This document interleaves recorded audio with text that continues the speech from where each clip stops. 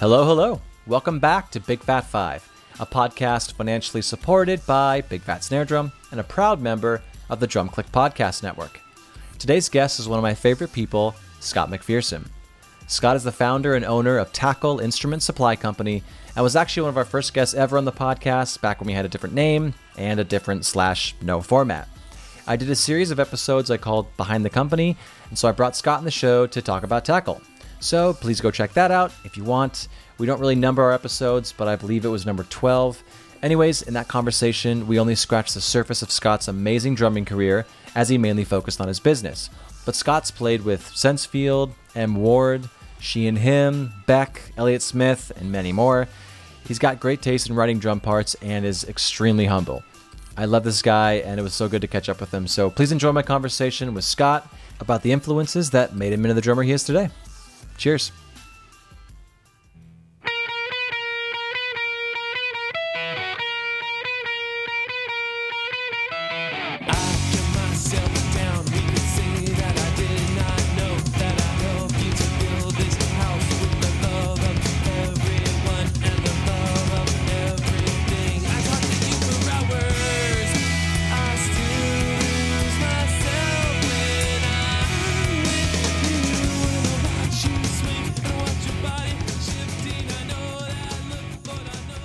All right, well, I am here with Scott McPherson, if you guys don't already know that from the intro. How's it going today, man? Pretty good so far, now that we got this going. I know, yeah, we've actually been online for about 3 hours trying to figure out tech stuff. But so we chatted a few days ago on the phone about how hard it is to pinpoint, your answers for this, because as any sane person would admit, your tastes are always evolving and stuff. And so how did you approach these answers knowing that? Yeah, and the older you get, the more changes that happened. Yeah. So I was like, when was I sort of the most being influenced by my surroundings, or what, because I don't listen to a whole lot of music nowadays, but I did so much when I was younger. So I kind of went back to those formative years. So it's kind of like a trip down memory lane, just trying to think like, what, and then a couple things just popped out, like is very like for example, that Smashing Pumpkins album Gish, when it came out, it just like, there was just the band I was in at the time, I felt like they're doing what we want to be doing. They're doing it so well. And I was like really receptive to what Jimmy Chamberlain was doing on the drums. I can't do it. I'm not as good as him, but he definitely like crept in, and I was influenced by what he was doing. Yeah. Is the band you're referring to Sensefield? Yeah, Sensefield. Okay. Well, you know what? Just to get going, I do want to play a song from Sensefield. That is, I hope it's you. I've been having a lot of bad luck with choosing the one song on the record where they're like, well, actually, that's the one off that it was actually Jake, blah, blah, blah. So let me played on that one. Exactly. So now I'm really nervous, but I'm going to play a song that I think the drums are awesome. Even if they're not you, I'm assuming, you helped to build the vibe for this band. So here we go.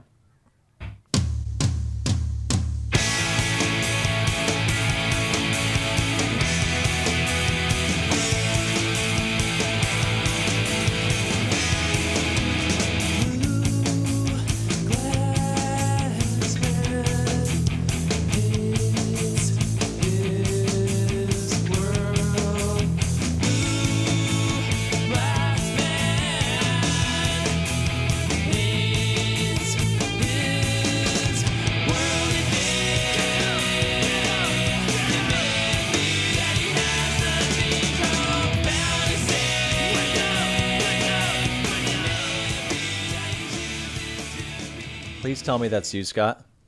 Yeah, that's me. That's okay. Younger me with a lot of probably too many ideas. No editing.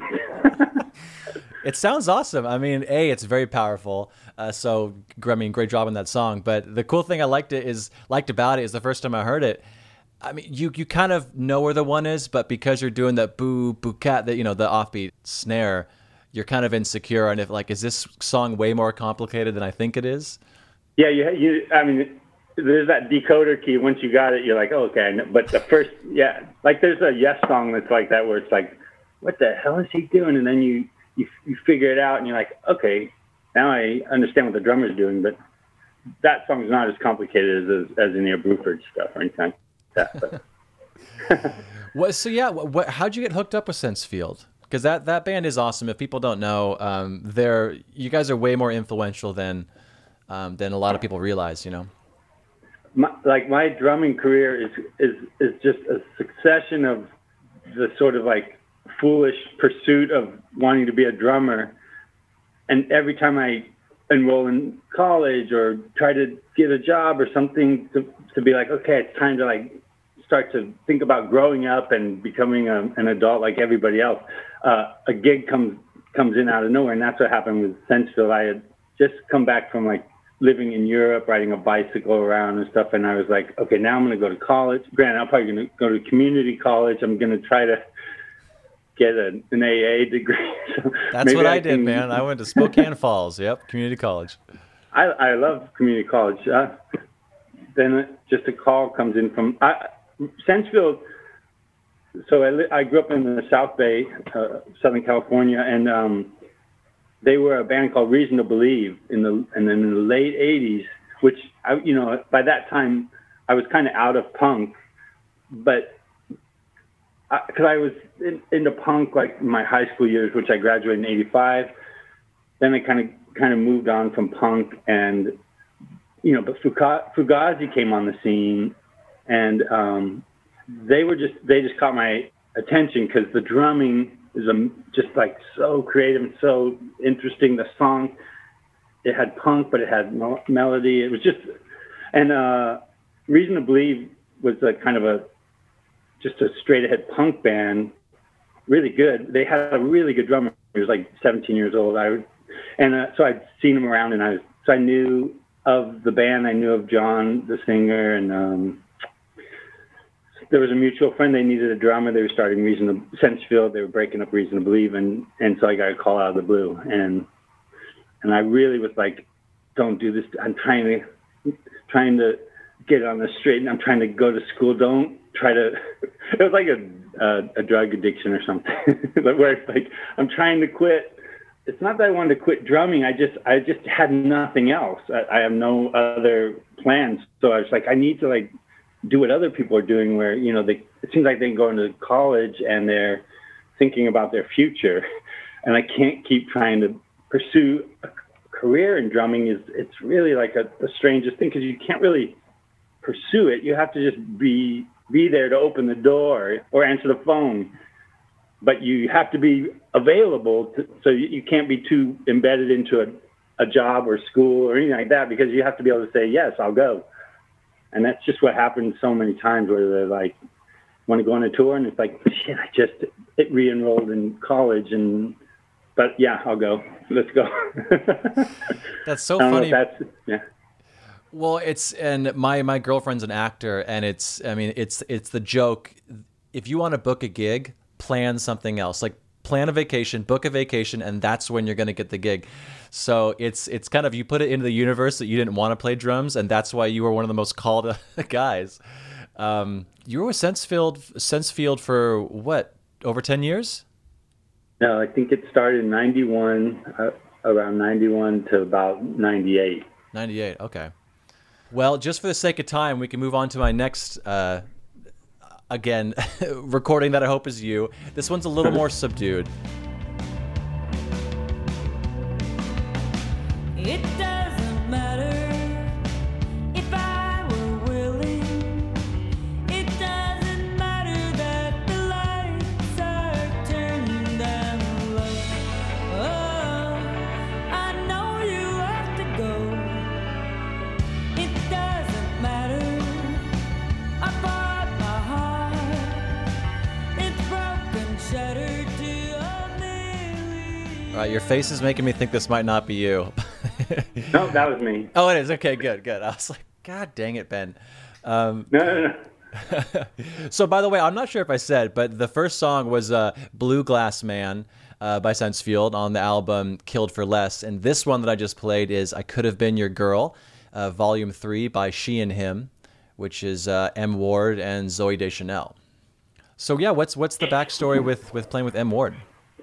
You know, part of why I left Sensefield is I really loved the time with Sensefield. I learned so much. But what happened is it really like scratched the itch for me as a drummer. They were encouraging. It was a band, so I got to do pretty much whatever I wanted to. They weren't big on like trying to control anything. So had a really good bass player who was also pretty busy. He was really busy, so we really kind of played off of each other. And so my Sensefield years, like I feel like that was me like creating drum parts to songs, but I'd always had the perspective of a drum. I didn't appreciate songs from any other perspective than the drums. So I only liked songs that I like the drums in. I didn't really like Dylan, Neil Young. I just didn't like music like that. But what happened is, near the end of, since I realized I didn't like the music I was playing. I didn't like those songs. I liked playing the drums to it, but I didn't like music that I didn't enjoy it to listen to that music. And I found that I was really enjoying listening to like mellow singer-songwriter. Really, this one band, they were called Ida. I remember being on a tour with Sensefield. Ida had no drums in it. They were just really beautiful melodies and sparse. And that's sort of where it was like, I started to realize, you know what, the music I like to listen to and connect to is much less drummerly and not less interesting on the drum. So I became a fan of M. Ward's pretty big time around late 90s, about when he was coming on the scene in Portland. And I moved there after touring with Elliot and had a lot of mutual friends. And I felt like a connection with Matt's music. And I ultimately, it was one of those things where, you can't go get that gig, but I became good friends with someone who played with him and produced some of his records. And when it came time, when a drummer seat opened up, my friend Mike Kirkendall, he recommended me, and it just, and so the question was about that record, right?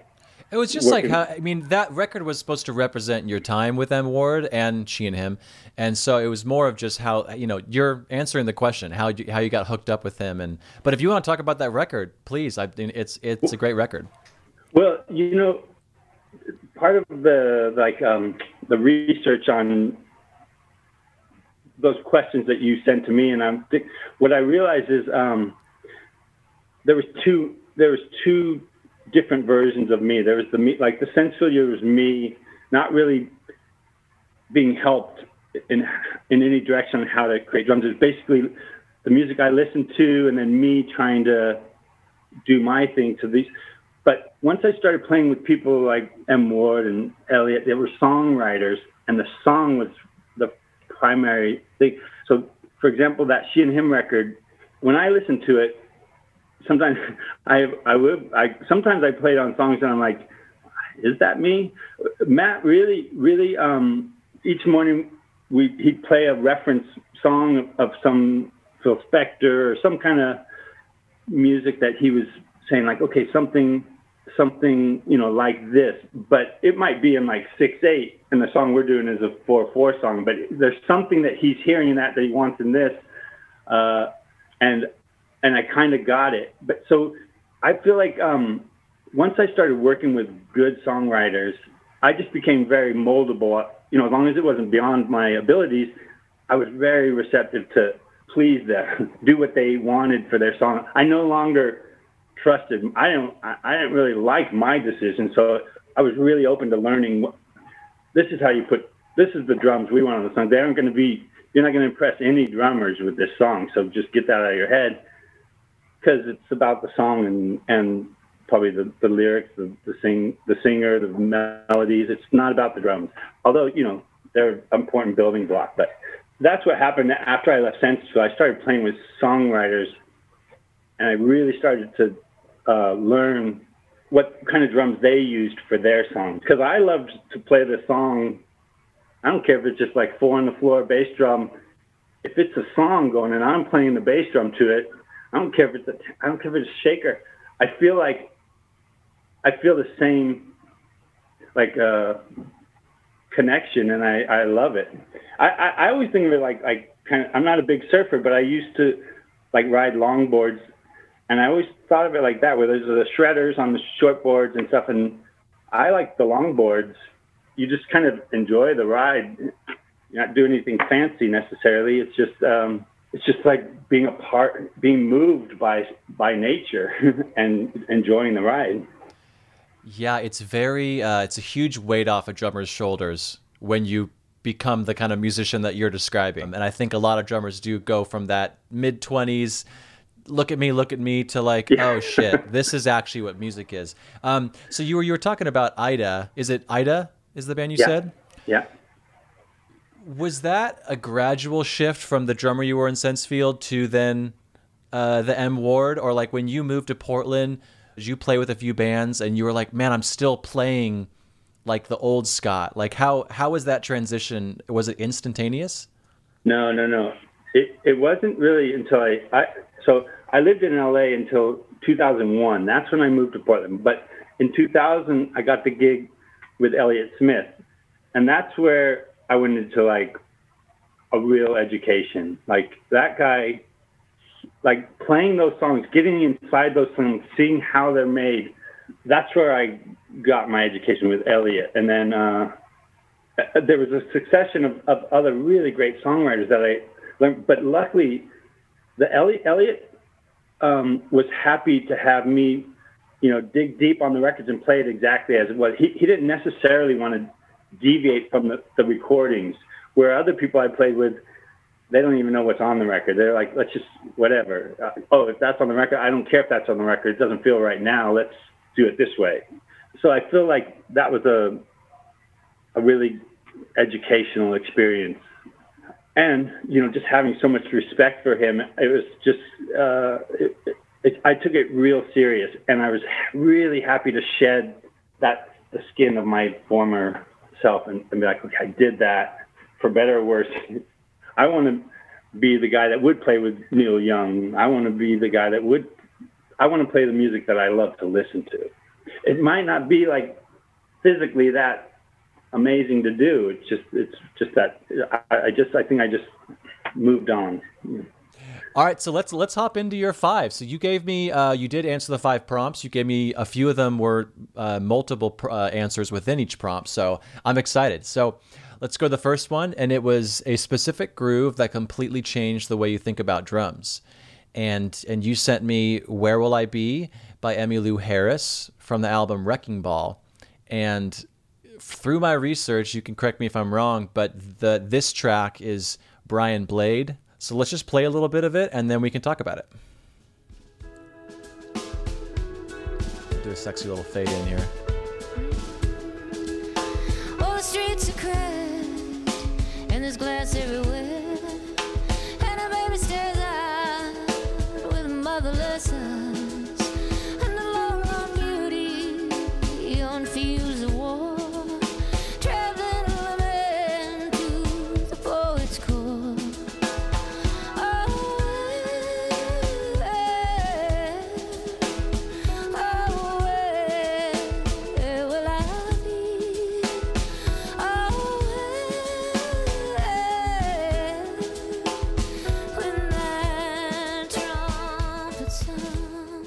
The thing is, I think there's so many drummers that probably love Brian Blade, and rightfully so.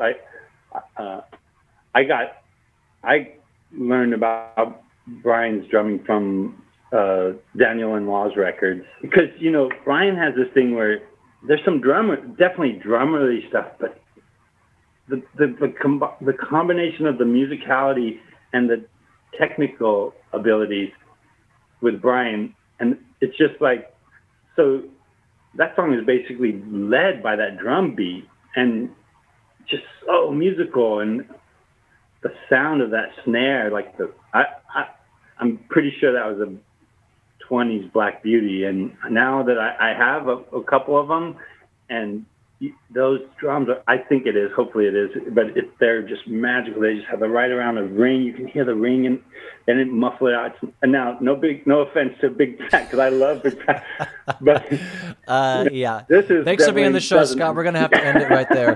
No. Yeah, this is what happens if you don't put one of those on.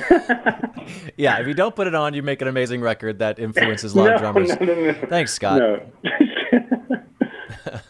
Okay, so did you cut? Are we out of here? Yeah, I'm sorry. I wasn't even recording.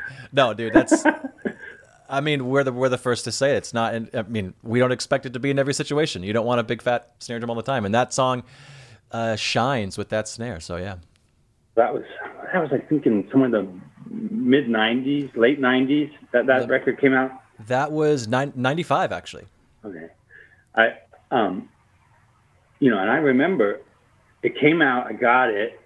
Like instant, I'm like, okay, this is just, that was the kind of music I was really into. The sonically, the way it sounded, the mood. So I was living in LA, and I saw her play that tour with Lanois, and Brian was playing the drums. Because I think what happened is Brian only played maybe 2 shows or something with her, and then Brady came in and started playing.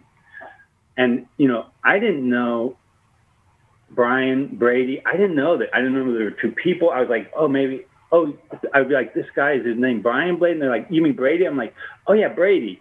So I didn't know. I was like, the drumming is very different though. It was confusing to me in the beginning. But the shows I saw were with Brian, and I mean, I kind of wanted to stop playing drums. I know people. It's just this thing where something is just like so moving, and it wasn't that I compared myself, but it was just like what he's doing. I want to do so bad, but it's not like you learn that. That's who he is, and I was just like, I'm happy to like appreciate this as a spectator, and I don't want to be encumbered by my wanting to. There was just always that thing. I'd see drummers and I want to be that way. And so anyways, Brian was super inspiring, but he was also kind of like, all right, someone's doing what I wish I could do, but he's doing it.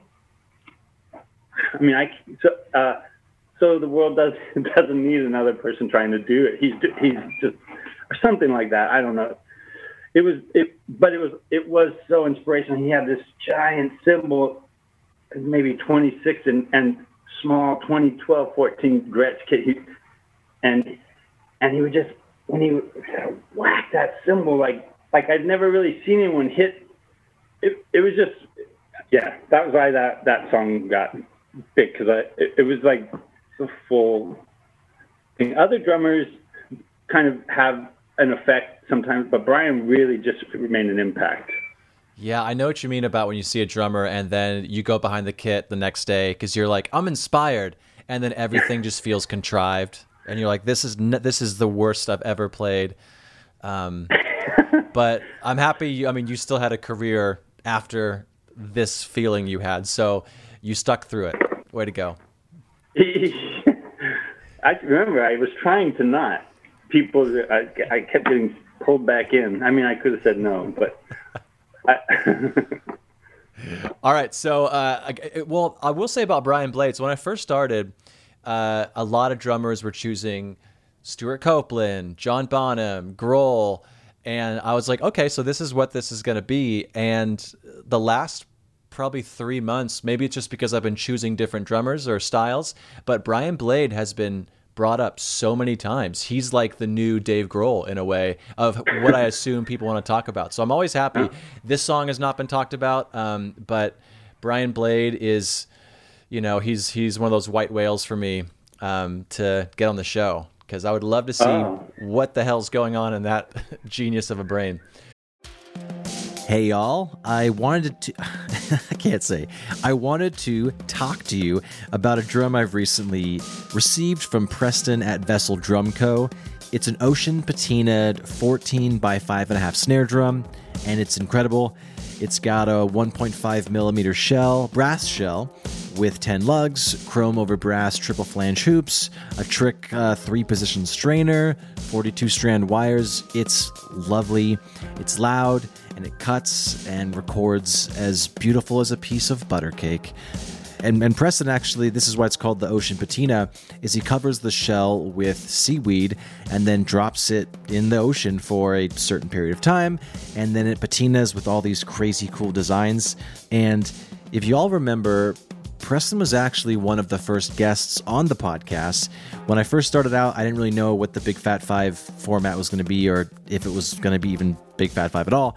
But I went to his garage, his where he makes all of his drums.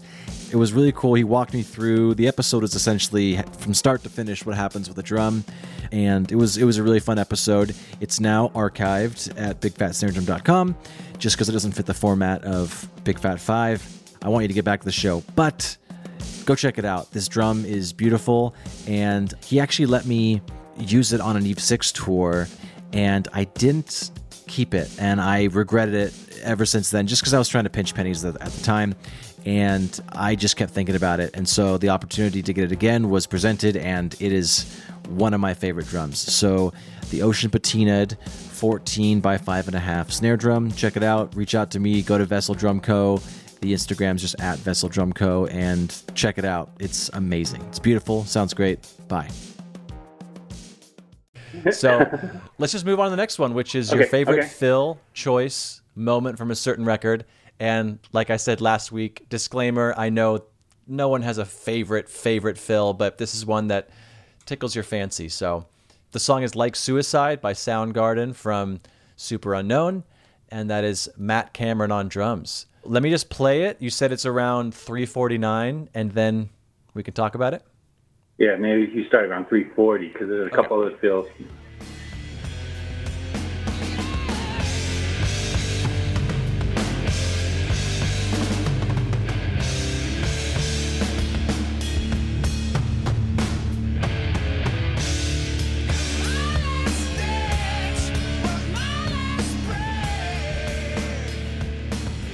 So was it the dome cymbal where he's kind of doing the syncopated snare stuff? Is that what you were talking about? Yeah. Like anywhere you think he's gonna put something, he just doesn't put it. It's just like, what? I'm not a transcriber. I don't know does he change time signal? Where? I don't know where the one is. I don't know where anything is on that. Where he's doing that one fill. It's like his fills. I got into some Soundgarden stuff early on with Sensefield, and he was also. If you listen to my drumming in Sensefield, I'm a very poor imitation of Matt Cameron. I didn't know a lot about him or anything. I just hear the songs. I'm like, he's filling all over the place. He's like any place you could put a fill, but it's never too much. It's just so musical and so. And the sound of those, I don't know, that song too. It's a little bit later it's not the early stuff, but when I heard that, it's just so good. Well, I mean, that first song I played from Sensefield, the feeling I got of like not knowing where the one is what you were feeling from this fill. So I would say you did accomplish the trying to be Matt Cameron subconsciously, and I don't think it was a watered down version. I think that had the same effect on me. So way to go. Okay, thanks. Have you ever met Matt? I haven't. Oh man, I know enough people. He's one of those guys that's probably really great to meet. But sometimes you're like, I might like idolize his drumming so much it would be hard to like talk to him as a person. It's like it's in the way. You're just a guy also, but I can't get over that the impact you've had on my So, Tom Waits, I don't want to meet him. I'm happy Yeah. That's me with this band called The Kills, Jamie Hintz. Right. And he's also someone that I actually used to, I'm going to call myself out if he ever listens to this, because I do want to have him on the podcast too, but I used to work at a restaurant and I waited on him all the time in Hollywood. And it's just like, I'd always like get him that second glass of wine for free and stuff. And he was probably like, I think you know who I am, but I never approached the subject of like, by the way, you're awesome, bye. And because, I didn't want to have the conversation as a fan. But I know what you mean. So, let's go on to number 3. And there are a few for this one, so I'm excited. A record that hit you at just the right time in your life and represents a big piece of your artistry. So you did, I'll skip the first one for a second, but you already talked about Gish and the Smashing Pumpkins, which is, of course, Jimmy. You did talk about their impact on you, but did you find that record when it first came out in 91, or were you already in? Okay. All right. Yeah, Sensual had just started, too, and Sensual was kind of like this melodic, and I was like, oh, wow. So, again, I think, like, I was definitely, like, really receptive and inspired by Jimmy's amazing, but the songs that Jimmy got to put drums to, it was a great. It was a song called Rhinoceros. There was a single that was played on the radio in 91 as well, and it was kind of. Is it from Gish? Yeah. Rhinoceros? Yeah. Yeah, Rhinoceros. Yeah, I was going to ask. Did you want to play a song from that record just to kind of showcase a thing you really liked about his drumming, or Well, that song, it was being played on in LA. There's a station called K-Rock. They were playing that song, and it was pretty unique. I remember like there was certain songs that would come on the radio, like the Sugar Cubes, the Pixies. They would play these songs that were kind of like they weren't like REM, or they weren't like Bach. They were kind of like abstract in a way, and but still a pop song. So that song led me to the record, and that sometimes the single is the worst song, but that one is a really great song. But the whole record was just so good. So I remember I saw them also at the Palladium, and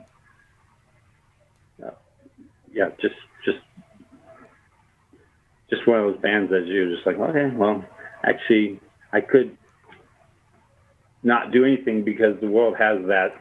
It's covered. It's covered. Yeah. This seems like a theme here. All right, well, let me play. You want to contribute. You don't want to be redundant. They're already doing it.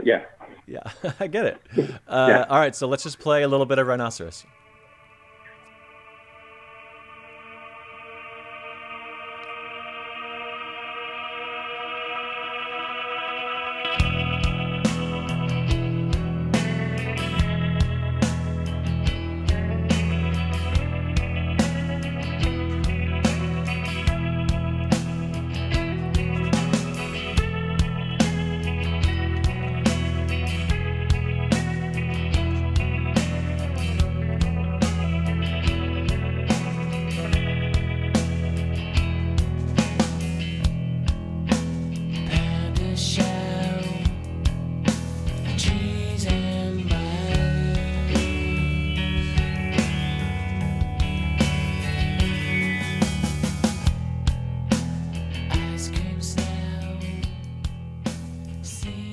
When I listen, I haven't listened to that song for a while, but you see, the thing is he's also doing just slightly more than is necessary. It seems like later on in my life, it's like, just do what's necessary.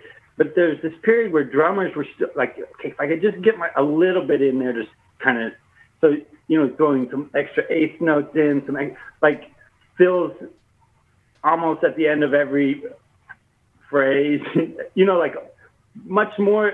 So you could tell like a producer didn't chop him out. He's like a drummer making drummerly choices to these songs. He made really good choices to me. Mm-hmm. But that song also, it starts like just ramping up, and it's just, the drums go crazy. It's like, well, they don't go crazy. He's still just totally tasteful, but Yeah. Yeah, his touch is unmatched for sure. All right, let's go to the next one, which is So by Peter Gabriel in 1986. And there's I should have what? chronologically. These are not. Well, no, you actually chronological. did. No, you did. I think. But kind of. Actually, you know what? You did not. But you know what? I know that I did skip this one at first because you had already talked about Gish at the beginning, so I wanted to make sure that we did that. But the first one you put down, which is So, and there's a bunch of different drummers on this one. There's Jerry Murata, there's Manu Katché, and on track 7, track 1, Stuart Copeland is credited with playing the hi-hats. Yeah. Okay, he gets a gig just to throw some hi-hats on something. So yeah, where were you when this hit you, and why is this significant? I mean, this was right when I graduated high school.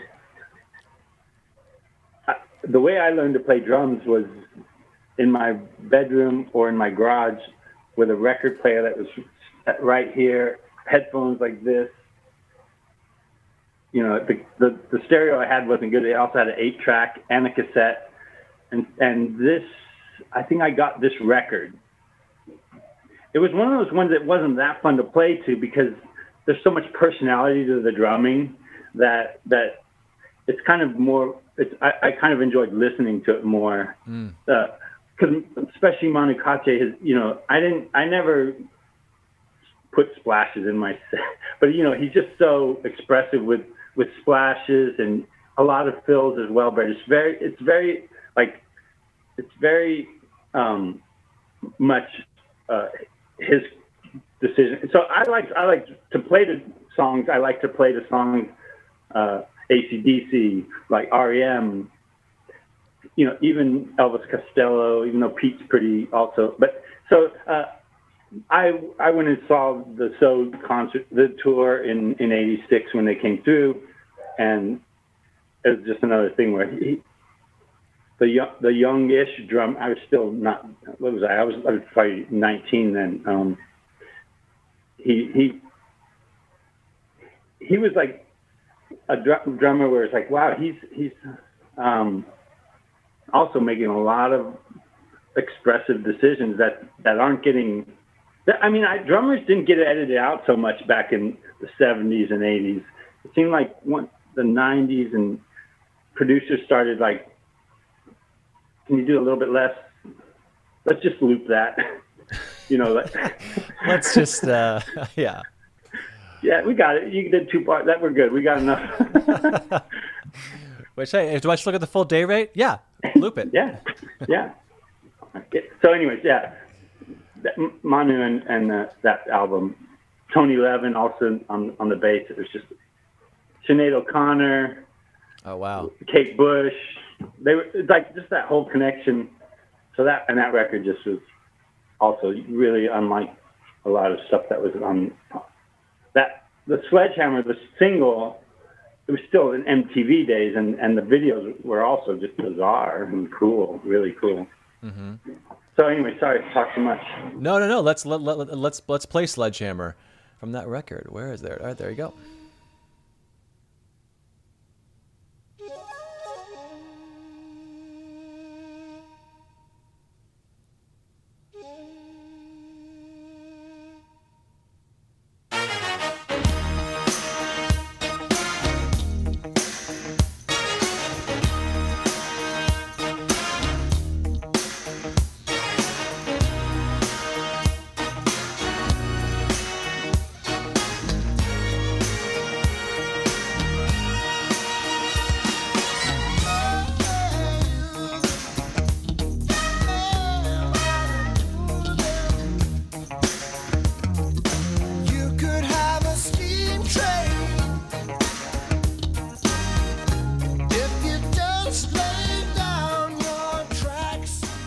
I love it when this happens, when I did not expect a song, and I'm not discrediting or in any way poking fun of that song, but I never thought that would be one of your choices. It's really cool.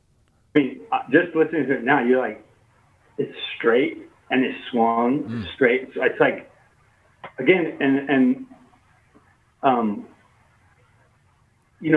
that song could get away with so little drums, but yet he adds color. So I was just really inspired by a drummer that found a way to add color to the song without having like a spotlight put on him. Mm-hmm. It was kind of, he was just like, there was just that thing, like, how can you subtly make the drums interesting without getting edited out?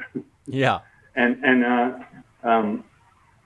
he was a master at that. His drumming on that whole record is just like, Peter Gabriel was so smart for having Manu Katché play on that drum. Yeah. I play on that record.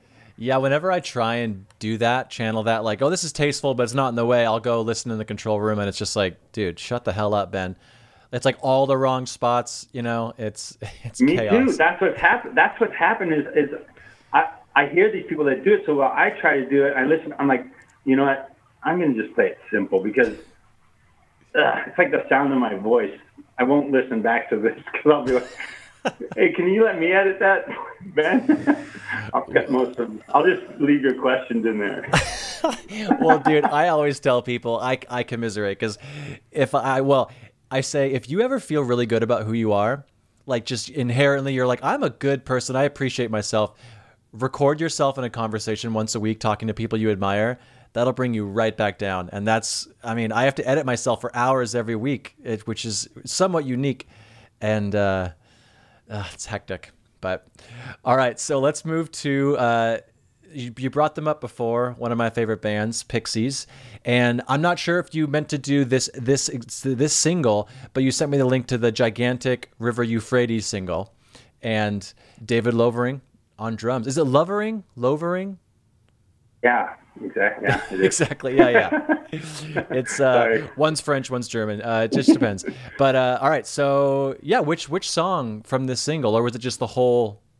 So that record came out again. K-Rock played this song called "Bone Machine." I think that was it. Bone? Is that on the record? Bone Machine. I'm not good with titles. Surfer Rosa, yeah, and then Bone Machine is the first one, yeah. Okay, well that song was played on the radio on K-Rock again. I was like, what? Me and my sister, we bought tickets. We went to the Roxy and we saw the Pixies, and I was like front row, and I didn't know who they were. It was bizarre, but I still don't. They are like so unique and so amazing. That was again.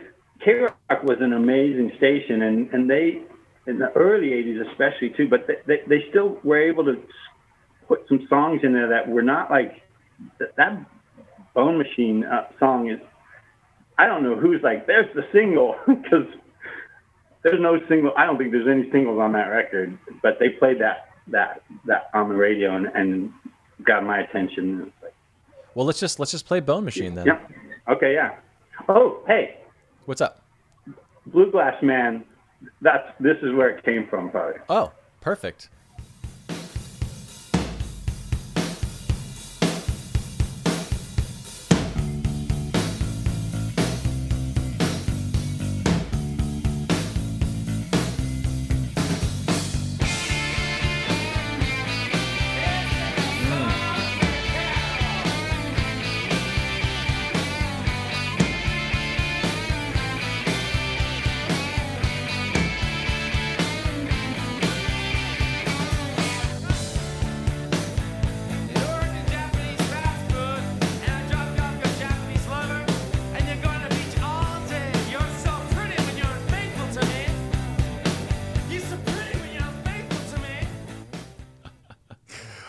Oh my God. Every time I hear the Pixies, I just smile. It's so rad. What the hell are they talking about? I'm not a lyrics guy, but I'm just like, there's no way I can figure out what he's talking about. Yeah. Well, let's just move on to the next one. I mean, again, we can talk about Pixies forever, but so you were saying Surfer Rosa, that record in general? Yeah, that record led me to what Come On Pilgrim, I guess, came out earlier, but that record just led me into the, like, and the other thing is back then you get an album, you listen to the album, it's like in your cassette deck, So every time you just like really get a relationship with an album, and so the Pixies, now it seems like singles. It's all about like a couple songs. It's not like an album. I don't know if that's true, but I don't really have the same experience with music as I did, where I know every song, and probably my favorite song is number 9 or something. Yeah. Like that's the other thing. The music business these days, it's like, how the hell do you have a career in the music? If you're, I mean, as a drummer, it's still kind of, but if you were trying to make it as an artist, on the one hand, there's so many ways, but on the other hand, there used to just be kind of one way. You get played on the radio, or MTV, but the MTV was only respond to stuff that had some kind of traction, probably. So it was like the radio. Now there's just too many outlets. Well, and I think about it like this: it's like in the timeline of music, the ability to make quote unquote passive income, aka recording your song and then having that be able to make you money, is like in the timeline of like since antiquity. It's like such a small portion, but in the other portion, we are still live musicians in clubs, and that was a huge part of a musician's career. And so now we can't make money off recorded music. It's very seldom you go to a club and there's an actual live band. So it's like, it's tough. But yeah, as a drummer, paid for hire, that stuff is still pretty good. But yeah. Basically what you said. I don't know why I restated it in a probably less intelligent way. No, you probably stated it in a way that people can understand it. Well, my little brain can understand it. So, but let's just go to, and I love this record so much. And unfortunately, this drummer has since passed away, so I won't be able to ever interview him. But it's Alan Myers for Freedom of Choice by Devo. Such a good record. Is there a certain song you want to play off this before we talk about it, or just? I mean, it's another one that's like every song kind of, but like Freedom of Choice or Gates of Steel or you pick. You can't go wrong on that record. Yeah. Let's just go Freedom of Choice.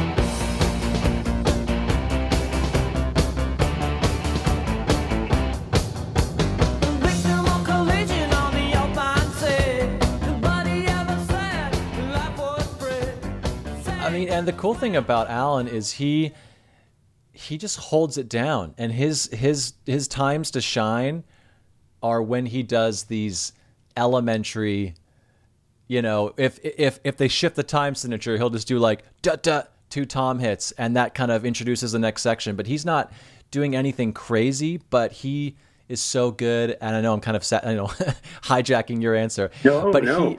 He is the epitome of that air drumming drummer. Once you know the records. He's the Phil Rudd of new wave music. Sure, absolutely.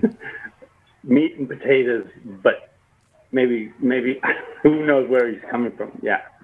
Yeah, his influences. But that song is just like him being straightforward, and even so, when the second he starts playing, you just want to start bobbing your head. He just knows how to get you in that groove. Yeah, Devo always. Their changes and stuff were so subtle, and it's not like he took every opportunity to put a drum riff or hook or some kind of drum thing to signal the change. And if he did, they were usually very subtle. Yeah. And it was almost more about the sound of the drums and I will say that it's not on that album. It's his rendition of "Can't Get No Satisfaction," like the Stones. That beat, it's just like I would just love to hear, like, how the hell did that become? I can't get no, like, did he have the beat and they're like, and he starts singing the Stones to it, or did they? That it's like, how did that song come to be a cover of a Rolling Stone song? It is just the most bizarre, but if you're going to cover something, it's like, make it your own. And that song is unrecognizable. I mean, that song, I still, dat boom, tickets. I think that's how the downbeat is, dat boom, tickets, dat boom. But I think every time I show that to someone, they have no idea where the one is, even if they're very talented musicians. And even because he kind of sings it in a weird way too. And it's funny, Gunnar Olsen, who has played with Bruce Springsteen, Big Data, Pucifer, when he was with, and I think I can tell this story, but he was with Maynard. One of the first times he was rocking, playing with Pucifer, and Maynard turned to him. He's like, Satisfaction. And Gunnar had to be like, oh, and he had to play, and Maynard's like, okay, you can stay. It's kind of like his rite of passage for drummers. But you do need to, there's a couple beats where you kind of have to have them in your back pocket for your own self-esteem. Yeah, Fool in the Rain is a nice little sound check song. 50 Ways to Leave Your Love. You need to sit down and figure out that, because there's so much subtlety. That song, that's actually I think it was probably the 77 or I don't know when that song came. I remember AM radio. It was probably 75 or I don't know when that song came out, but I remember hearing that song on the radio, and I remember the drums. That's like probably the song that made me want to play drums, which and it's just like that beat. Although I never became a drummer that good. The drums always drew me in, Fool in the Rain, same thing, where it's just like, what? Something's going on here that's like, I just need to chum up next to this beat for a little while. And the isolated tracks to Fool in the Rain. Yeah. The way he counts it in, and it's so good. Well, I think you might be referencing that same YouTube video that I've heard, and he starts off with messing up. He goes, "Fucking hell!" So good, so good. But well, let's actually just play "Can't Get No." Okay. Yeah. Satisfaction, which is the song you were just talking about, and I can't fade this one in because it starts off right away. So here we go.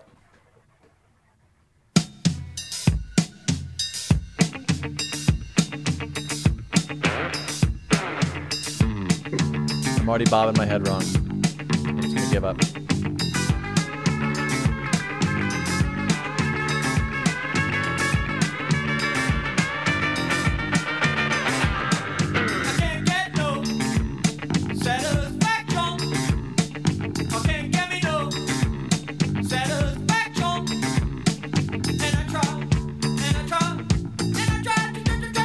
I hear the snare on the downbeat. That boom.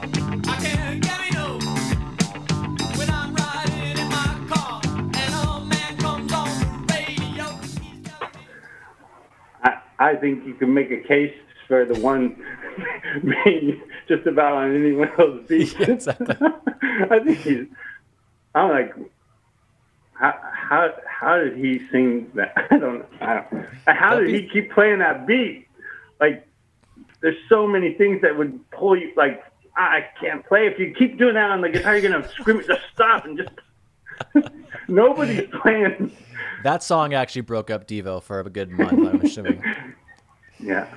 All right, so the next prompt is actually going to be something that you are on, and I do want to hear. Oh, shit, I do want to hear the story of this one. So, this is a performance, in parentheses, which you either played or witnessed that altered your musical course, and I love this song, and it's Pretty Ugly Before by Elliott Smith from his posthumous record, From a Basement on the Hill, which, just by the way, that album title, From a Basement on the Hill, in and of itself is such an emotional title, from 2004. So let me maybe play a little bit of it, and then we can kind of talk about the backstory. There's no night time. It's only a passing phase,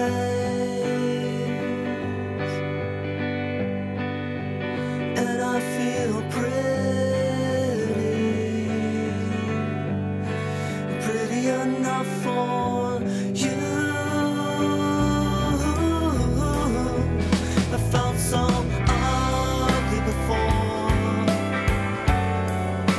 I didn't know what to do.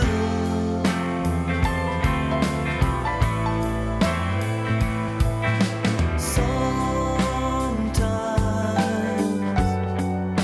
it's all I feel up to now. The drums sound amazing. Like they were recorded really well in that song. Yeah, I don't know who the engineer was, but we recorded it on a tour in Boston at Fort Apache, and that's an amazing. So that's where the Pixies and a bunch of bands recorded. Oh, was that a live take, or was that? Did you guys Yeah, overdub? yeah. He did. There was some. He did some vocal overdubs, but we tracked the song live. He did a guitar overdub. Sam did some backing vocals overdubs. So, but the reason often I reference this song. It's the only song I recorded with Elliot. And right when I got the gig to tour with Elliot, we started rehearsing, and he had a couple new songs. This was one of the new songs. He didn't have it fleshed out for a band, so we did our thing. And I feel lucky that because when I listen to it, I feel like, okay, I didn't, because it was not long after I'd come from Sensefield, so I was like, the good thing is I feel like I almost treated it like I was a hired gun, and I feel like the drums support the song. And, there's still like little things to where it's not like a loop. There's little variances in the kick pattern and the hi-hat for feel, but ultimately I feel like, and then, the other thing is like, you pick a moment to like put something in. So I think I got one kind of feel that I was like, oh, I'm glad that went down. It's not that anyone knows that I did it. I'm just like, oh, cool. It does have a little drummerly moment. It's not fancy, but it's a little something where you're like, oh, that's. So Elliot was really into the drum. He was a great drummer. He always wanted the drums to kind of step out, but they also needed to fall in. So it's like that fine line of like, how do you, that's like, I feel like that's been my like journey with drumming is like, how do you express yourself and be creative, but be a supporting cast member to the song. And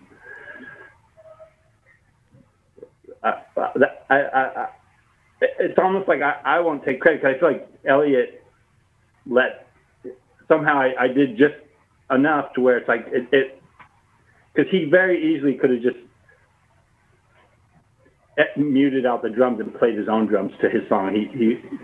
But luckily he let mine stand. So, well, I think the drum part's amazing. I think if it did anything more than what it's doing, it would be distracting in a way. I mean, I think it's the perfect part. So, overall, you look back on that performance and you just. Can you listen to that one and relax and be like, I think that was a good day in the life of Scott when it comes to the decisions he made?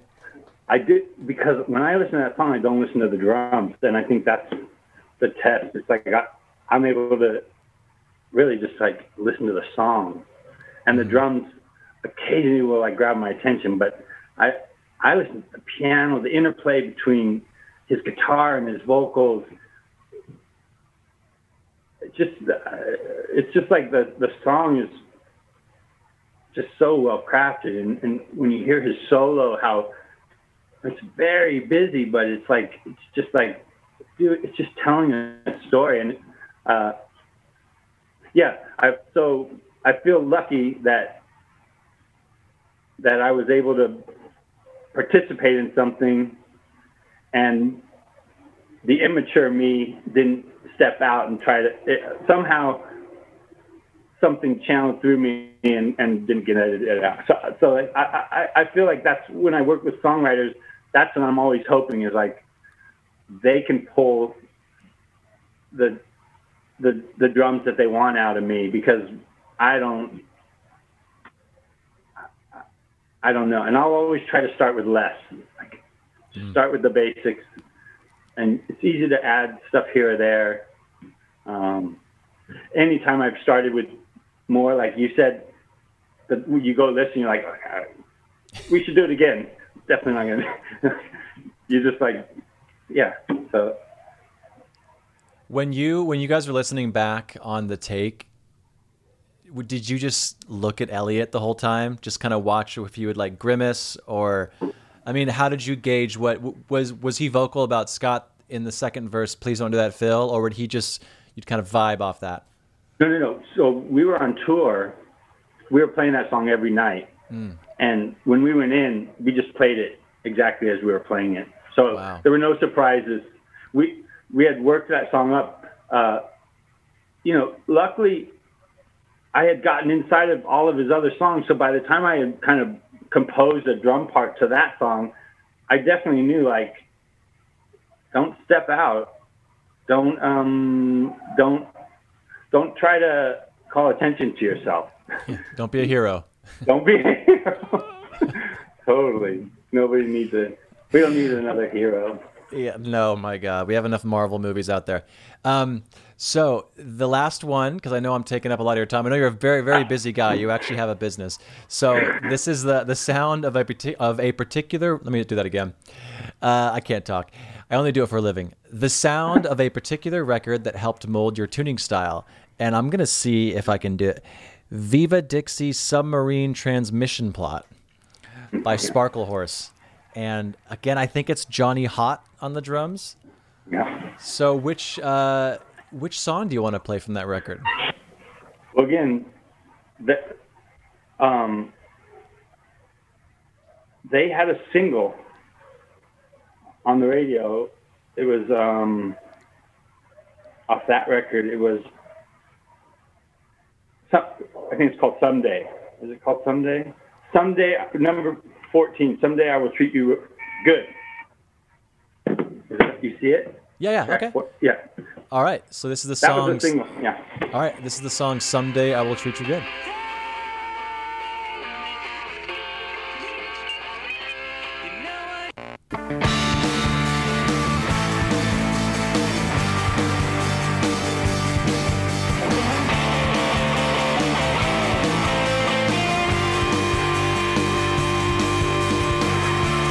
Something going on around here. I could not call back if I tried. I couldn't wait around. I couldn't wait another second. Something going on around here. I left my baby on I need to dive into this record more. Oh, that whole record. Dive into every record Sparkle Horse put out. There weren't that many. Did you guys ever play any shows with them, or is there any kind of? Yeah. Sensefield toured, did a little run of shows in the UK with Sparkle Horse because we were managed by someone who managed them, and we didn't fit the two bands, but we got to play with them, and it was amazing. Did you ever? I mean, was he a gearhead that you guys got to geek out about this record specifically? On what you got? Well, how'd you achieve that sound? Did he help you out with that? Nope, we never even talked to him. I don't think he liked our band. I wouldn't have liked our band if I was. It was a one-way admiration. Okay. I don't know. Johnny Hott didn't drum on that tour. I'd seen Sparkle Horse a few times, and Johnny Hott, I saw, he was in this band called House of Freaks. I think. Okay. It was a two-piece band. It was a guitarist and a drummer, and it was really good. It was like it didn't need anybody else. It was really good, and really. So that's how I learned of him. And then when he was drummed on this record, I was like, oh man, because he was always that. He kind of created musical, supporting the song, still able to express himself. And there's a fill in that song later on in that song that's like, yeah, he's a good drummer. Where is it in the song? I can see if I can find it real quick. The fill happens at about 3:06. Okay. It's just a little fill, but so if you let into it a little bit, 3 minutes, you'll hear it, just a really quick little fill where you're like, yeah, cool. Sweet. I love it. I left my baby on the side of the highway. She just couldn't see things my way. Someday I will treat you. It's a little quicker than necessary, but you're like, yes.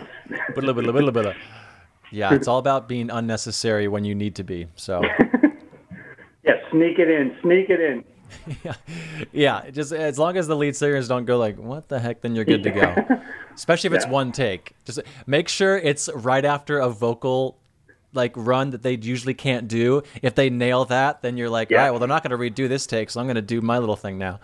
And the singer's listening, and his head's like, yeah, I nailed that. So he didn't even hear what you did because he's still. See, these are the real tricks of the trade. This is how you become an iconic drummer. Well, that is your top 5. So again, I don't want to keep you, but are your plans to go on the road still, or what's your vibe for the future of playing live? I don't know. It's never up to me. So I don't know if I'll go on tour. I'm now I have 2 kids. I had kids later in life, and now I have 2 kids, and my lust for the road, I still love it, but the need to go is now I'm kind of torn. So if I don't go, it's okay. But if I get called, I'll definitely go. I hope that my touring life career isn't over, but like I said, I'm probably okay if it is. I feel like I got my fill. I was lucky. I got a lot of it in with a lot of people I respect. If people listening, when Scott does go out again, definitely see him, because you're a legend, dude. So you are, man. I mean, listen to your records, dude. I mean, I think a lot of people. I won't be surprised if soon people will be bringing songs you've been on in a example of good choices. So while Manu Katché is in his own little world, I think that just as many people would say the same thing about you, man. Not just as many. Maybe 1 or 2, maybe. No one knows who he is anymore. You know what I mean? It's all cyclical. So no, I'm kidding. But all right, Scott. Well, I will let you go, man. But it's you don't know. It's been I'm a pleasure. secretly saying don't go, don't leave. Yeah, exactly. But, yeah, you have no plans today. But I'll talk to you soon, dude. And genuinely, this was a lot of fun, man. So thank you. Well, likewise. Thanks for making it fun and not so painful. It's like a doctor that I'm like, okay, I could probably do another doctor visit. There you go. Yeah. All right, man. Well, I will talk to you soon then. Okay. See you then. All right. See you, Scott. And that's the show. Be sure to subscribe. And if you're listening on a platform that allows for ratings or reviews, do that. It helps more people find the show, which means the show will get better and bigger, and hopefully I'll have a chance to sell out one day. But you'd be an OG listener that could brag to all your friends. Anyways, also, why don't you go ahead and check out bigfatsnaredrum.com and follow us on Instagram, Facebook, Twitter, and all the socials. Just search for @BigFatSnareDrum and you will find it. This show is edited in part using iZotope RX8 audio editor. It's amazing, so go check that out at iZotope.com. Bye.